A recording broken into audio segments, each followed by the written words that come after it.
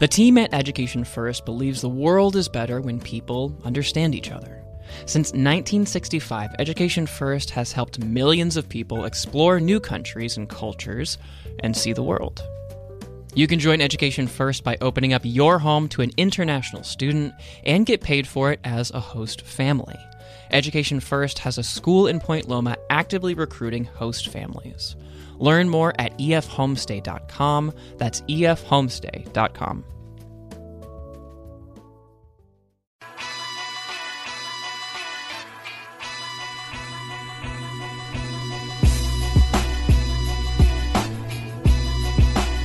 This is San Diego Decides from Voice of San Diego.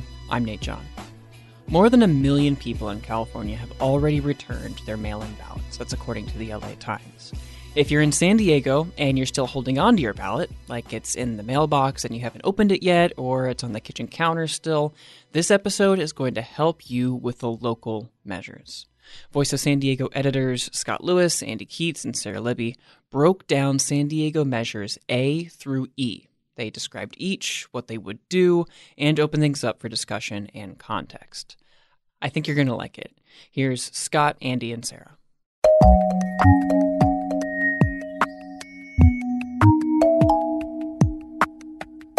Let's get into it. Measure A. Measure A is the property tax increase. So all of these measures about raising property taxes or school bonds, they're all about raising your property tax based on how much your value of your property is assessed. So if you have a $500,000 assessed home, that means that's the assessment of it, not the Zillow of it. The Zillow might be a lot higher, but based on when you bought it, it may be a lot lower. So if you have a $500,000 piece of property, this would raise it up to $22 per $100,000. So they probably won't start at $22, probably do like $3, $9, get up to $22. If it's up to like $20 and you have a $500,000 house, this would be a $100 property tax per year increase to fund the construction of about 7,500 homes that are restricted for people with low incomes, the lowest incomes, and they would be built using state and federal money as well. Here's the big thing about Measure A. It needs 2/3 of the vote to pass, which is a very high threshold for any measure. Yeah, and I would add in terms of sort of how this would change housing politics and specifically affordable housing politics in the city of San Diego.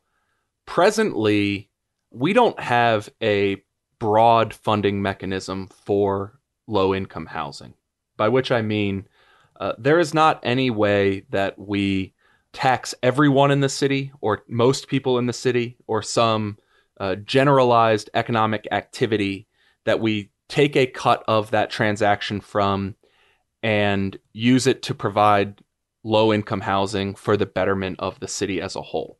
What we have instead is a system that many economists would say is not ideal, which is we tax the creation of new market rate housing to provide funding for new affordable housing, meaning we are technically punishing the action of building new homes in order to take some money to build low-income homes. Now, that's a trade-off that city leaders have decided that they're comfortable with making, partially because it's a trade-off that city residents seem comfortable with making. People are okay with the idea of taxing developers of new housing if it means providing something that they mostly like, which is affordable housing.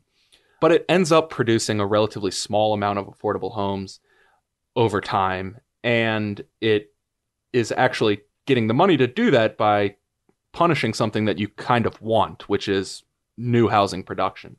This would have a much broader base, the base being anyone who owns property would pay into this new system to provide housing for everyone. You know, as recently as maybe 7 years ago, when the city last attempted to increase a fee it charges on new commercial development that it uses to pay for affordable housing, the explicit argument made by opponents of that maneuver was, this is not a good way to pay for affordable housing. What we should do instead is have a broad tax like a property tax so that everybody has a shared interest in this matter. And that's what this would do for the first time in the city of San Diego. Mm-hmm. I was just wondering if we could zoom out really quick. And I think the one thing that might catch people who are not nerds like us off guard is like the distinction between the capital A, capital H affordable housing. So this is not like to build housing that is a little bit cheaper than what's on the market right now. It has a very specific strings of who can qualify for it and what we mean when we say affordable. That's right. And that, to further complicate that again after you've done a good job of simplifying it,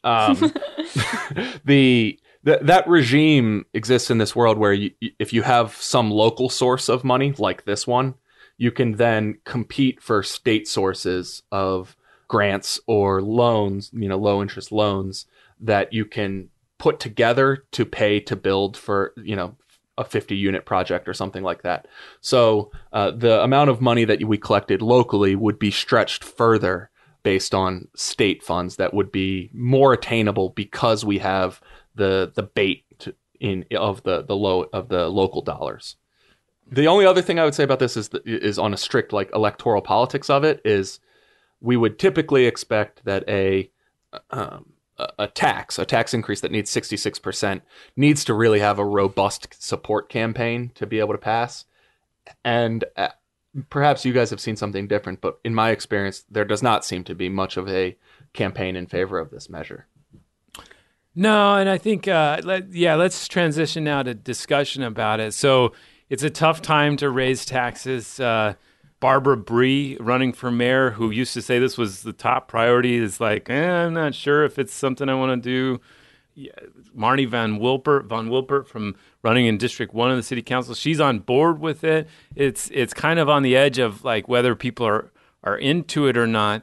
And I think, one of the biggest criticisms that's come down, which I think is playing out in L.A., these units have become so hard bureaucratically and expensive to build that you don't often see an impact from them. And so you sell this as a major change that could help homelessness in your community, but it may not have any kind of dent for quite some time, if not actually years and years. And that's because of all the burdens and the sort of engineering that we require these new units to have. I think all of that is true. I think the flip side of a tax being hard in an environment like this is that I would be hard pressed to think of something that would be easier to support as a tax. Like, it's not a convention center or something where people are thinking, oh, is this the right time for this? The need for affordable housing is certainly quite clear to everybody. Yeah, it does. My understanding of all polling is that it has reach the top or near the top of the list for most people's understanding of the biggest problem in the state. Your point about LA is an interesting one, because while it's true that this has been that LA passed measures like this relatively recently, as did San Francisco, and it hasn't necessarily moved the needle on stuff like their homelessness crisis. But it also means that by those cities passing a measure like this and us not passing a measure like this, we do not have the local money to compete for those state dollars. So not only do we not have local money to build something, we don't have local money to entice state money, so we're falling even further behind. And while it's true that these take a long time to build and are very expensive to build, they're also the only type of housing that is likely to ever truly reach those at the lowest end of the housing spectrum. You may be able to, depending on how persuaded you are by market economics, you may be able to push the price of housing down or housing affordability, up for some people around the median or on the, upper middle income side of the spectrum. But there's really, there's never going to be housing that's affordable to people in, the lowest percentile of the economic spectrum unless you do it through public spending.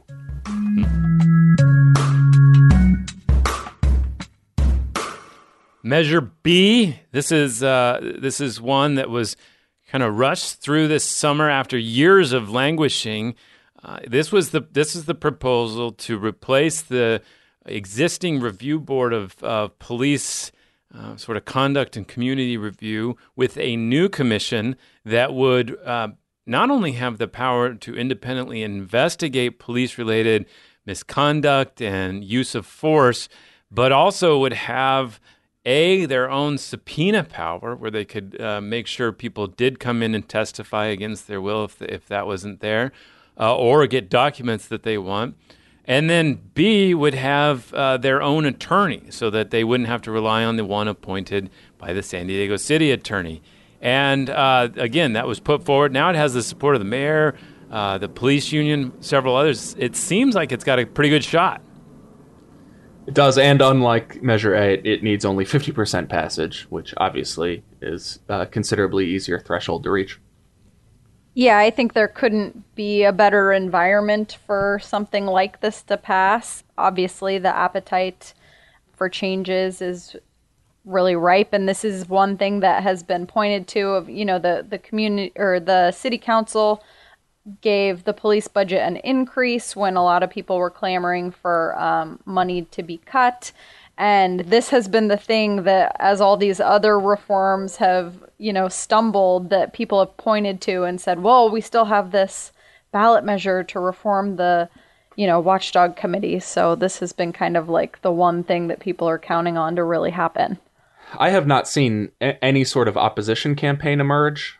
Maybe that'll come in at the end. I don't know. Have you guys seen anything that suggests that there's any organized opposition to this?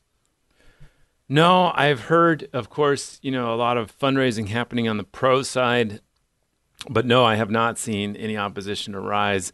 Again, the police union, I don't know if they endorsed it or mostly just said that they wouldn't oppose it, but that would be where you would see some of that come up, and they helped, negotiate the final version of it. So I think it's got a pretty good shot, but that's how it would work.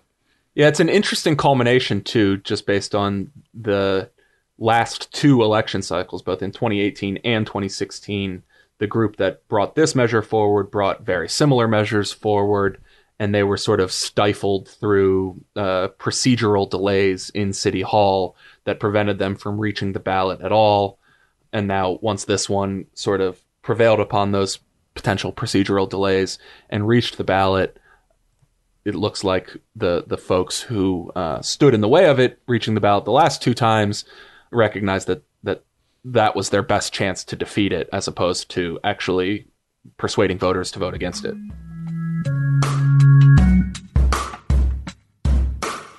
Measure C. This is an interesting one. And just to understand, Measure C and D are on the San Diego City ballot, even though they're about the San Diego Unified School District, because the city's charter, its sort of governing document, its constitution, also is the governing charter for the San Diego Unified School District. And so to change how San Diego Unified is governed or its governance structure, you have to change the San Diego City Charter. And to change the San Diego City Charter, you have to have a vote of the San Diego City voters, even though San Diego City voters aren't all in the San Diego Unified School District's boundaries. There's parts of northern parts of the city that are in Poway and San Dieguito, and then, of course, San Isidro has its own school district. Anyway, that's what C and D are about. C is the one that would change to district-only elections. So right now, within San Diego Unified School District's borders, there's sub-districts. There's 5 sub-districts.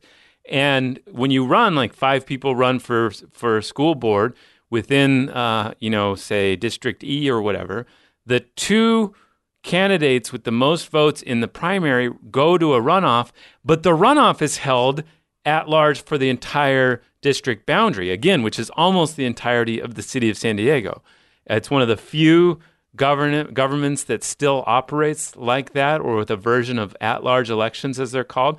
So everybody in the city of San Diego right now, or in the San Diego Unified District borders, has to vote on 3 different school board races. And so that's why, because the neighborhood doesn't get to decide only. This would change that, and it would mean that the primary and the runoff election are occurring just for that sub-district area. It was something they opposed and fought for a while at the San Diego Unified School District and some of the leaders in local education. But then I guess it was about last year, there was kind of a sweep of Democrats, Lorena Gonzalez, a few others, that changed their minds, and they finally got it on the ballot, and there it is, Measure C. Yeah, I would add Monica Montgomery, City Councilwoman Monica Montgomery. I thought her decision to support this measure was pivotal.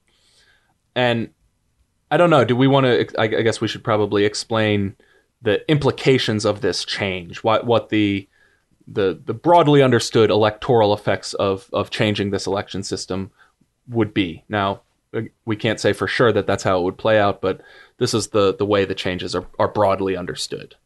Yeah, I mean, I think that I'm holding in my hand a big mailer that was sent out for the 3 candidates that the San Diego Unified Teachers Union, the San Diego Education Association, they support.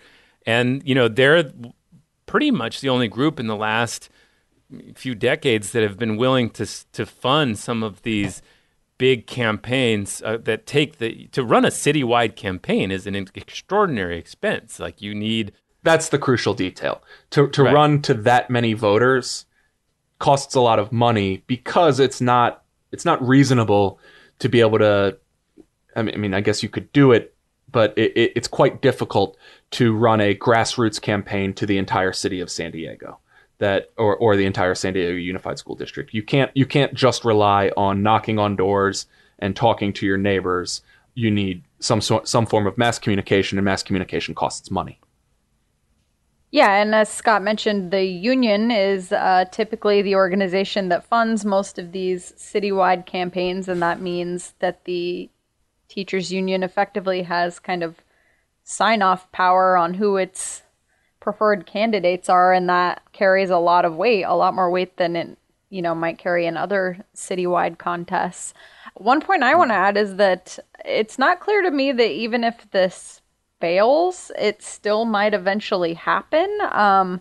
Many government bodies across California, Southern California, all across North County have been making this change to sub-district only elections precisely because it's widely thought that this system might violate the Voting Rights Act. And San Diego Unified, in fact, has been sued for precisely that reason. And so even if the voters don't do it this time around, the courts may eventually.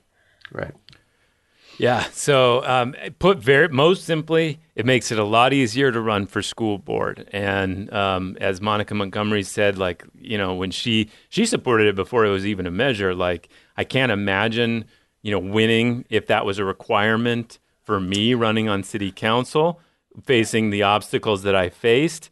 And thus, I need to apply that same reasoning. Her council race is a perfect example of how this would change. When she mounted her grassroots campaign against then Council President Myrtle Cole, who had the Democratic Party's endorsement, who had the Labor Council's endorsement, who had all these high-profile elected official endorsements, had that race gone to all city voters, it's much more likely that the influence of those that institutional support and the money that they bring with them would have been the thing that carried the day, when in fact, since the election was limited only to District 4 residents, Monica Montgomery was able to prevail on the basis of her broad and strong support among her neighbors.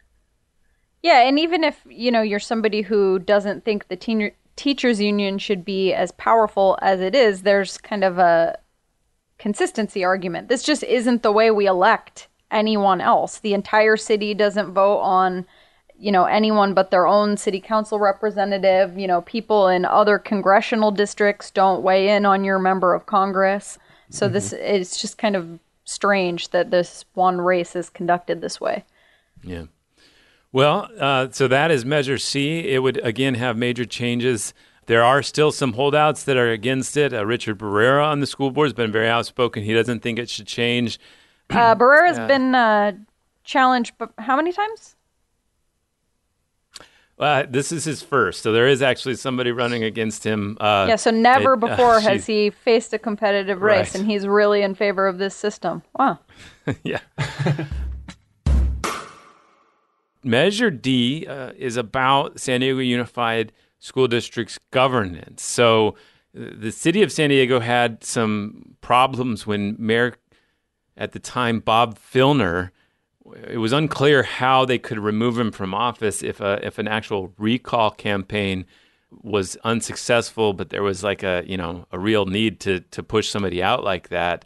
They came up with some pretty significant rule changes that made it so that if there is some consensus that this person has, fallen into malfeasance so badly or just needs to be removed, there is a threshold you can meet to get to that. And I believe Measure D just applies those same sort of rules also to the school board, and is kind of a reaction to your reporting, Andrew, on Kevin Beiser, a school board member who's still on the board.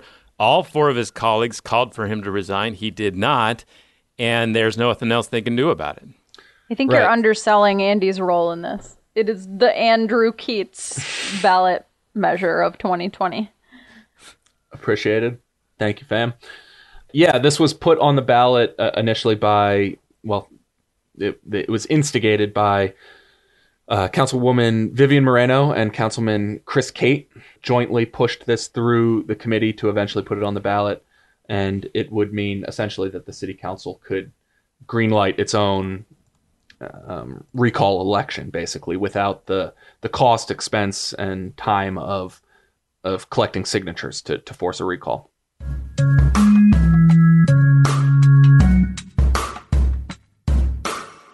All right, Measure E. This is a biggie. This could significantly transform a pretty large part of the city.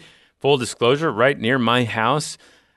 This is the Midway Pacific Highway Community Plan area. So basically, not just the sports arena. I think that's very important to remember. We're talking about all of the land from the sports arena all the way down to that point where it connects with Pacific Highway and Old Town. That entire area, including the strip clubs, the old post office, the in and out, all that area would be allowed. People would be allowed to build higher than 30 feet.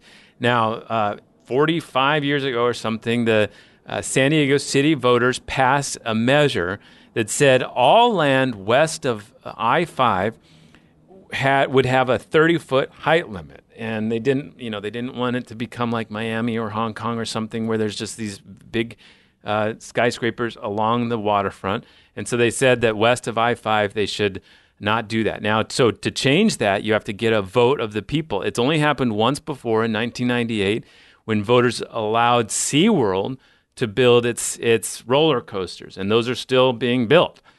So this is another exemption, the second one that would come through for this entire area. Now, the argument for it is like, look, of all the areas, there's no views to protect here. It's a blighted area. It can be connected easily to transportation. It should be allowed to be built higher to allow for more housing and more investment in infrastructure.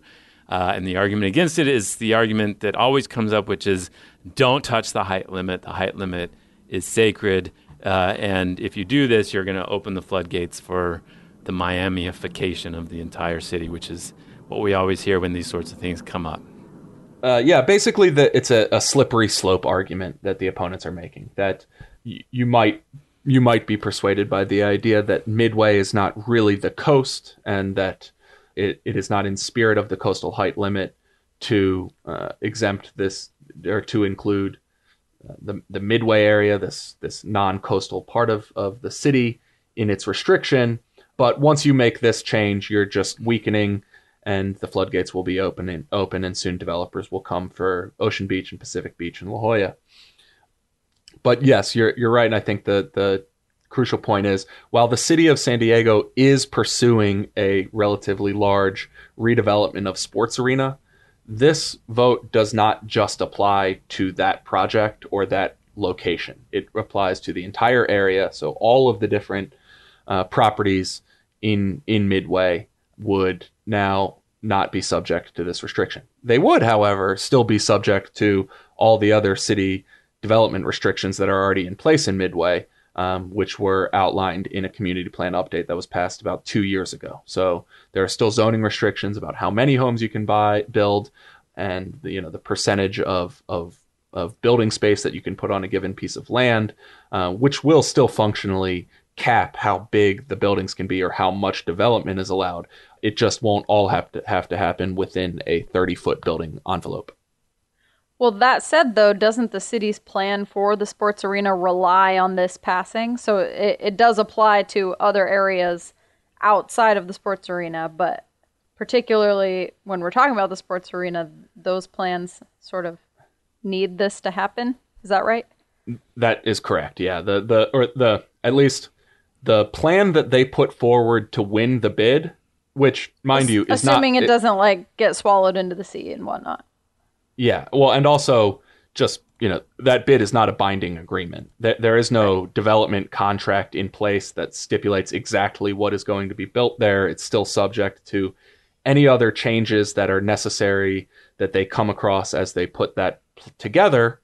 So I don't know. I got a lot of press releases and renderings about it. So yeah, right. Yeah. So those are all just vague ideas that are subject to change moving forward.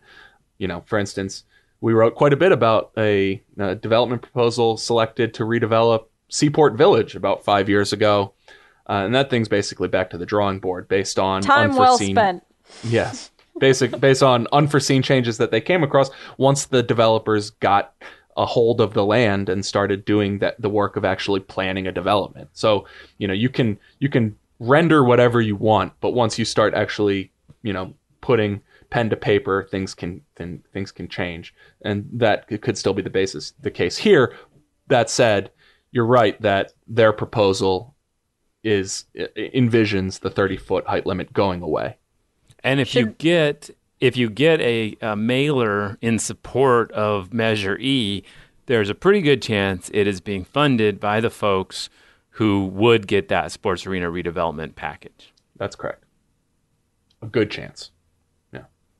I was just going to say, should we change from America's Finest City to you can render whatever you want? It's good. I mean, the center of renderings, yes. Sung to the tune of Hotel California. You can render anything you want, but you can never leave. Yeah.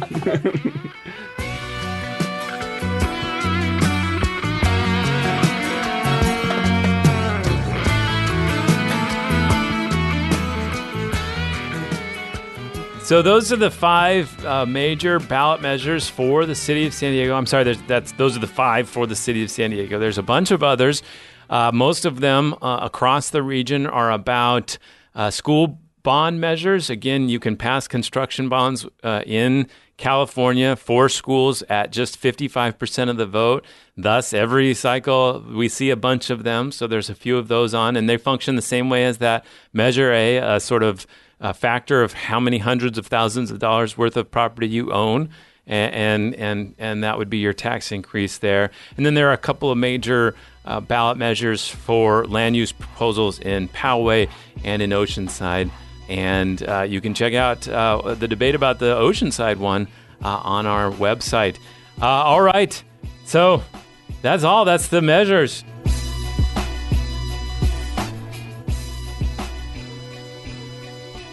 That's Scott Lewis, Andy Keats, and Sarah Libby, Voice of San Diego editors and hosts of our weekly local news podcast. You can find a link for that in the show notes, or just search Voice of San Diego in whatever app you're using now.